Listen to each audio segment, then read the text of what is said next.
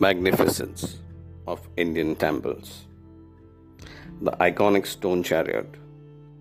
The magnificent chariot is inside Vitala Temple complex, Hampi. The Murudeshwar Temple, built on Kanduka Hill, is surrounded by Arabian Sea on three sides. A 20-storied gopura is constructed on top of the temple. It is 249 feet tall and is considered as the tallest gopura in the world.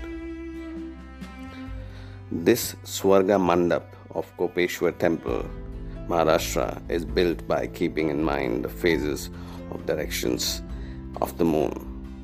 Once a year, on the day of Kartika Purnima, the moon appears exactly in the middle of Swarga Mandap.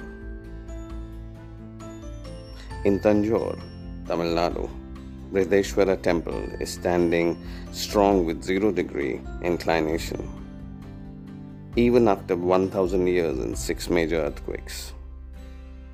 Thank you.